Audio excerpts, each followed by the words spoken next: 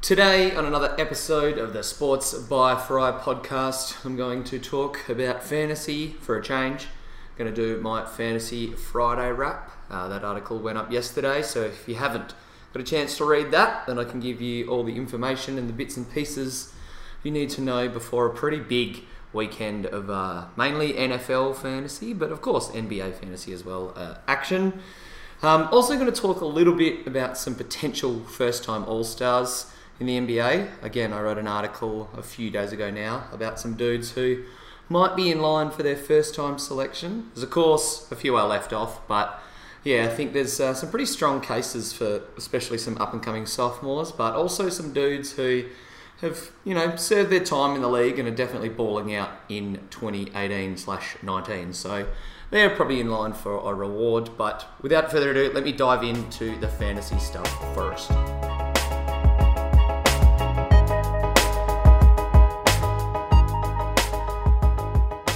So today's podcast probably going to be pretty quick. I will endeavour to get it up as soon as possible, but a bit short on time, so I'm going to cut through the bullshit. I was going to skip over the AFL section for a Fantasy Friday, just because there hasn't been, a hell of a lot of noteworthy stuff. I could talk about how Shane Mumford signed with the Giants, or Zach Clark with the Bombers, or a few other small things, but really most people would know them, and it's not really noteworthy news for the casual fan. But Warnie, as I was getting ready to write my Fantasy Friday, released a big batch of the DPPs for next season for our AFL fantasy teams. For those that don't know, that stands for dual position players, basically dudes who you can play in more than one spot. Midfield forward is usually the most popular DPP, and we were pretty stoked to see that both Patrick Dangerfield and Devon Smith are going to keep their forward status from a season ago. Both Premier Ball winners who are, let's be honest, midfielders by trade, could honestly be the first two dudes selected to start in your forward line. Be very interesting. Maybe you could pick one in the mid, one in the forward. Traditionally, you want to put them in your forward line and then use that midfield spot on someone else who could have a higher ceiling. But yeah, there's definitely a method to your madness if you want to try and get one in each, I think. One dude who probably was already a bit of a walk-up starter, but is guaranteed his spot, is Will Setterfield. He also was able to snag mid-forward status after making his way over to the Blues in the trade period. So Setterfield will be a very interesting, probably basement rookie, or at least if he's not a basement, he'll be very low priced. I can't remember off the top of my dome if he's a basement or not, but he'll start probably on your fields. Tim Kelly, another rookie from a year ago, he's mid-forward. Andy McGrath is an interesting one with mid-defense status. Might be worth a punt. I can't remember if I started with him or not last year. I think he was, from memory I didn't. I think I swapped him for Michael Hibberd, which didn't work out either. But from memory, those two jostled in and out of my D2 or D3 spot over the pre-season, and it seems like they're set to do it again, or McGrath anyway. A few dudes who didn't hold on to DPP status that were pretty popular picks a year ago. Andy Brayshaw from the D's is now strictly a midfielder, along with Elliot Yeo. Makes sense, but kind of sucks a bit. Lockie Whitfield and Connor Blakely are both pure defenders now. Connor Blakely, interesting one, might come at a bit of a discount after injuries. And then some other popular guys, Tommy Rockcliffe, Tim Taranto, a couple who are now strictly only mids as well. One dude I did skip over, apologies. Justin Westhoff snagged ruck status, which could be very handy. He's now, in my mind, a real option as an R2. And the Bulldogs duo, Toby McLean and Josh Dunkley, who we expected Dunkley to lose his forward status. Maybe not McLean at least, but both of them kept mid-forward. So two other very handy forward options. You could honestly stack your forward line with Danger, Devon, and these Bulldogs dudes, plus Will Setterfield. There you go, you're pretty set. Alright, NFL waiver wire watch time. I'm going to talk about the Kareem Hunt saga at the end. If you haven't heard about that, he's been released by the Chiefs after a video surfaced of him assaulting a woman in a hotel in February. So I'll touch on that at the end, but here is the fantasy advice that I had written on Friday before the Kareem Hunt news. So probably not going to be available in any leagues now, but the most popular dude to snag this week was Austin Eckler, especially now that Melvin Gordon's gone down. Probably only a couple of weeks, but Eckler's upside makes him easily the most popular pickup. He was owned in just under 90% of leagues when I did the article yesterday, and like I said, probably not going to be out there for a hell of a lot of teams, but if perchance you do happen to see someone who's left him floating around, make sure you snag him. He should be a bona fide starter this week going up against Pittsburgh, and then they've got Cincinnati next week, who's leaking points, followed by Kansas City. So 3 pretty good starts in a row. I'd be snagging Ekeler if the opportunity arises. Probably unlikely though. Someone who's probably not going to be in lots of teams is Bruce Ellington, the Lions wide receiver. Definitely, like I said, not as popular as Ekeler, but could be set for a similar big bang to the end of the season. Now that Marvin Jones has been ruled out with a knee injury, which actually hurts one of my teams for the rest of the season, Big Dog Bruce is definitely an option. Had 6 receptions in his last 2 games against pretty solid defensive units in the Panthers and Bears. Got the Rams this weekend, which might make him a little touch and go as a starting option, especially if Aqib Talib plays, which I think he is for the Rams. So wouldn't be starting him right away, but he could provide a bit of depth at that position for sure, especially if you're lacking a bit in the receivers. I know you probably don't want to be starting dudes like that in the playoffs, but could happen. Never know. Someone you might want to drop, it's pretty clear that Josh Adams is now atop the Eagles depth chart at running back, so it doesn't really bode well for either Corey Clement or Wendell Smallwood. Smallwood definitely got to go. He's probably behind Clement because Clement's a bit better of a pass catcher from memory. I don't really have a lot of faith in the Eagles offense, period. So Adams is looking all right, and if you have him, then don't worry about dropping him. Could even be a starter this week, maybe, against the Redskins in what is really kind of a win-or-go-home game for both of them. Now the Cowboys are up and about. But anyway, Wendell Smallwood got to go, along with the Jags defense and special teams. They've kind of survived on reputation alone for most of the season, and owners, have been happy enough to not really do anything and not dump them. But I think there's probably not a team playing worse in the NFL right now. I know it might be a bit harsh, but they've got Blake Bortles been benched. There's offensive coordinators been fired. They're trending downwards for sure. They've allowed a shitload of points in all of their last few games. I'm looking at them now, actually. They've allowed 20 points or more since week 5 in every single game. So it doesn't bode well, especially against a Colts team this week that is charging towards the Texans for the AFC South crown. So the Jags defense and special teams is definitely one that you can probably ditch. Could look for some streaming options in defense, and it's not as crazy as it sounds to consider the Bills, who are in my keep your eye on section. They're only owned in about 43% of teams in ESPN leagues, and even though Buffalo's struggled at times this year, the Bills have not been to blame for their shortcomings. The defensive unit has not been to blame for their shortcomings. I don't know, it's a bit risky. I know they're going up against the Dolphins though, so the Dolphins, again, aren't a talent-stricken unit, so I wouldn't be against starting the Bills this week.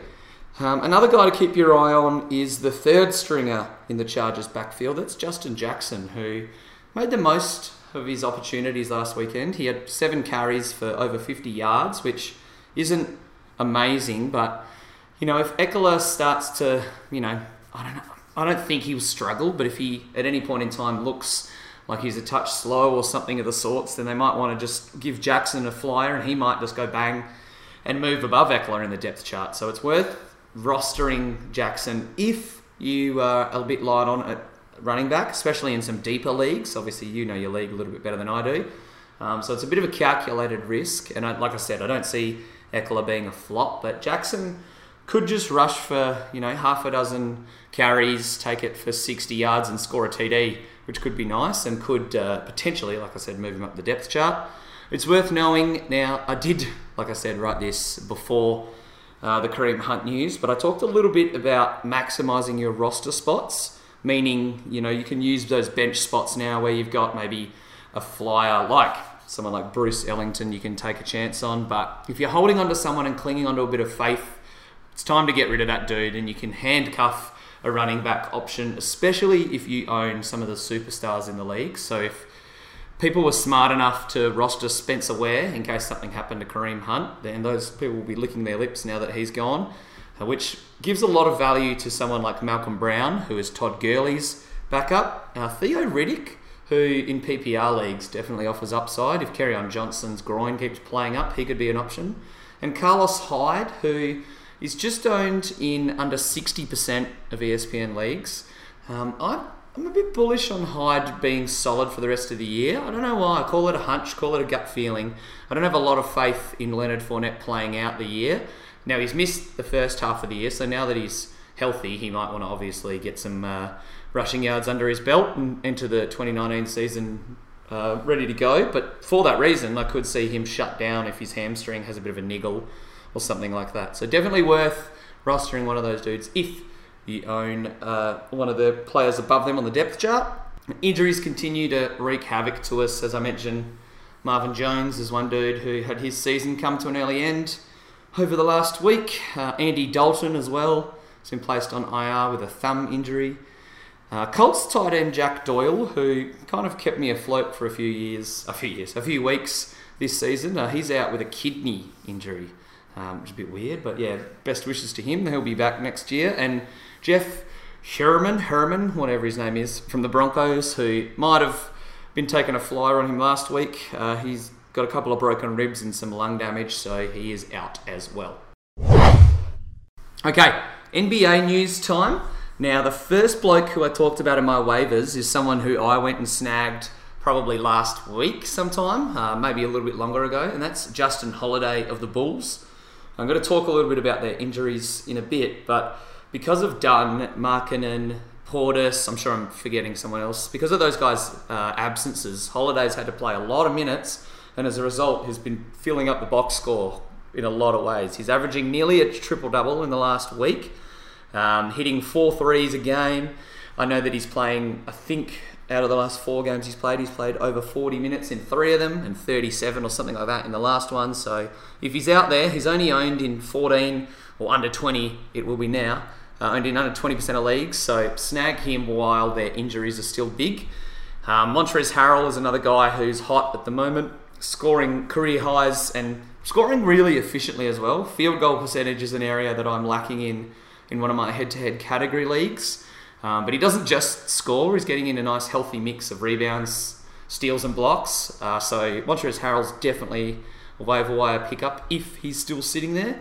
Pair of point guards you can let go of this week for 2 different reasons, include Markelle Fultz and Quinn Cook. Now, Fultz's future with the Sixers is up in the air, not just for this week, not just for the next week, but period. So we don't really know when he's going to see the court again. I think I remember reading a report saying he's back at practice, but I still don't trust him to, contribute in a meaningful way fantasy-wise. Not immediately, anyway. He might slowly, for the rest of the season, show signs of progression, but that means you can afford to ditch him for now and get someone who's an impact player and then potentially snag Fultz again when he's back and healthy. Quinn Cook, he was one who started 8 of the 11 games Steph missed, which was good for his fantasy value, obviously.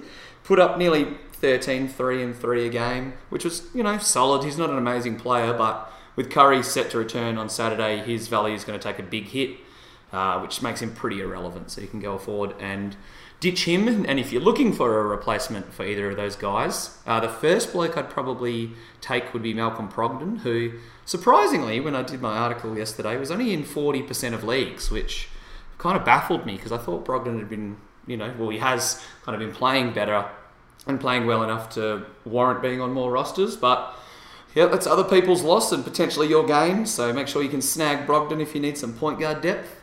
If you don't want Malcolm Brogdon, that's all right. I have another option for you in Eli Okobo, the Suns point guard rookie, who has started, I think it's the last 2. I don't know if he started last night, I can't remember. But on Wednesday, for Phoenix, he had 19 points in just over 30 minutes, a couple steals and assists in the mix. He played in France, or he's from French. He's from French. Let me start that again. He's from France. He is French, and he's been playing in the pros for, I think, at least the last 2 years. Might just be the year before he was drafted. There's clearly a lack of production from Phoenix's point guards. They're either injured or shithouse. So Okobo might just benefit from their low depth chart, or shallow depth chart, I should say, and be a good fantasy player. Even if it's only for a week or 2, you may as well ride him while he's hot. It's worth knowing that Kyle Korver is back on the Utah Jazz. I'm a little bit disappointed as a Cavs fan. I loved Korver in our second half of our 4 straight finals when he came over. I'm kind of spewing. He was the one that I really wanted us to win another ring for. But glad we got one. I'm not going to get greedy because there's a lot of people who are probably listening to this who don't have a championship from their NBA franchise. But yeah, I'm sad to see Korver go. Hopefully he can stay hot in Utah. He scored 14 last night and hit a couple of threes. So well done, Kyle. Best wishes. Thanks for the memories in downtown Ohio. Talking injuries, as I mentioned, Steph Curry's got the all clear to return on Saturday. So if you have him, then you can go ahead and chuck him in your lineups. Lauri Markkanen is another name who we haven't heard of a lot this year. Hasn't appeared in a game so far this season in his second year in the NBA due to an elbow injury, which has been annoying for some people who drafted him. But if you've stashed him on your bench and you've been waiting for his triumphant return, it seems like it's going to happen today. I remember reading on Twitter last week and earlier in this week that he was nearing a return and that Fred Hoiberg wanted him to get a full week of practice under his belt. I think he's going to start tonight, or maybe not start, but return tonight against Houston, or whenever they play Houston. Can't remember if it's tonight off the top of my head, actually.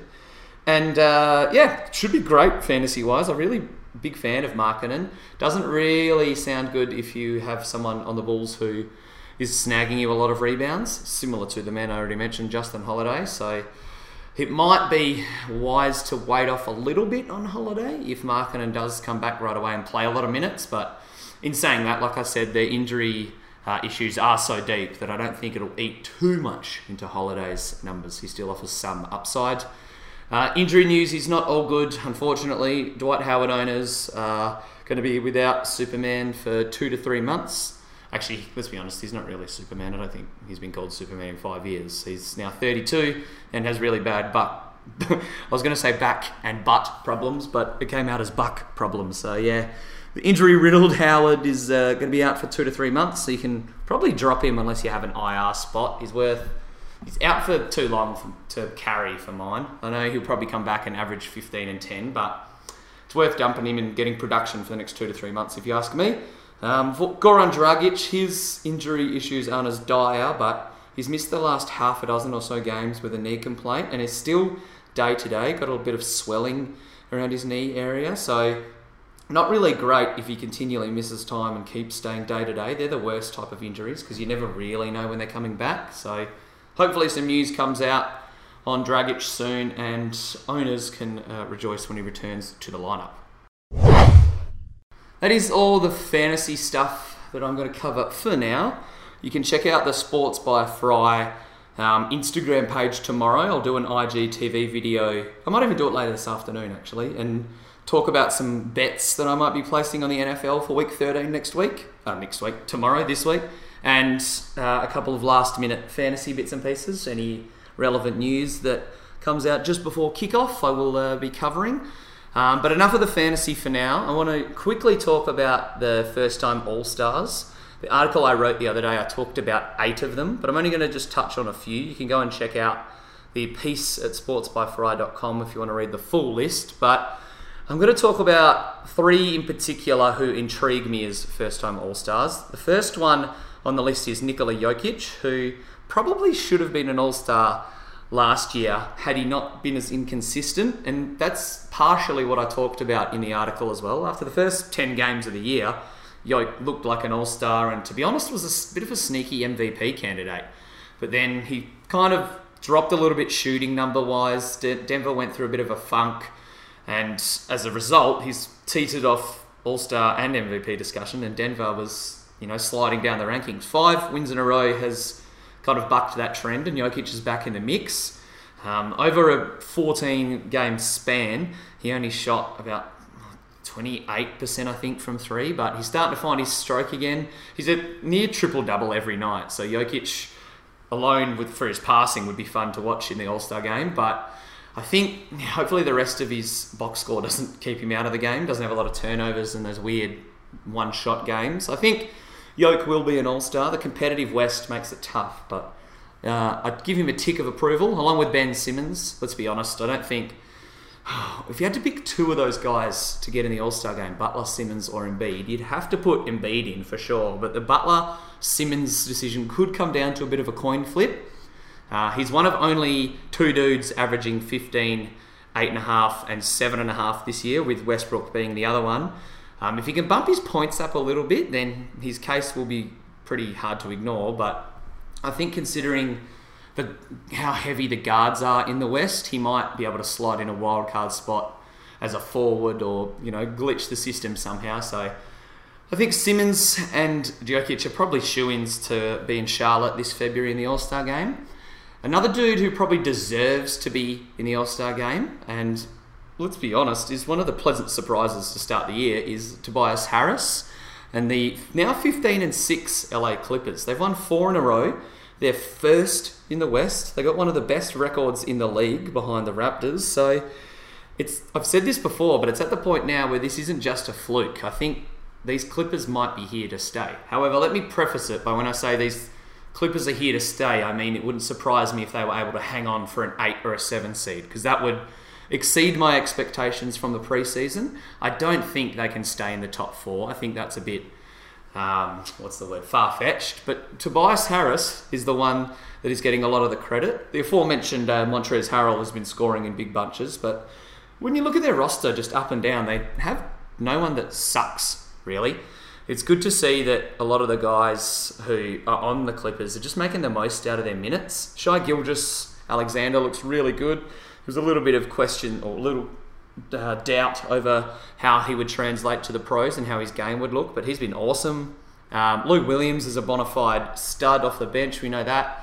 Danilo Gallinari being healthy's definitely helped for sure. Marcin Gortat looks good, but yeah, they've got a lot of dudes who can, play good minutes and just play their role, and it seems like Doc's got everyone to buy in. Harris, as I mentioned, is averaging nearly 22 points a game, so he could be in the mix for one of those last few spots on the roster when it comes down to it, especially if he can keep this scoring average up. However, he's shooting something absurd, like 45% from 3 and over 53% or something of the sorts from the field overall, so I don't think these hot shooting numbers can stay that hot. But if he can keep them, in career high range and they only dip a little bit, then he should definitely be in the mix. Like I said, you can see the rest of the guys I talked about on that list by checking out the article on sportsbyfry.com. A few more players in the East that I talked about over the West, just due to the fact that I think the West will obviously be more competitive for spots. Last thing before I go is I wanted to talk about the Kareem Hunt saga.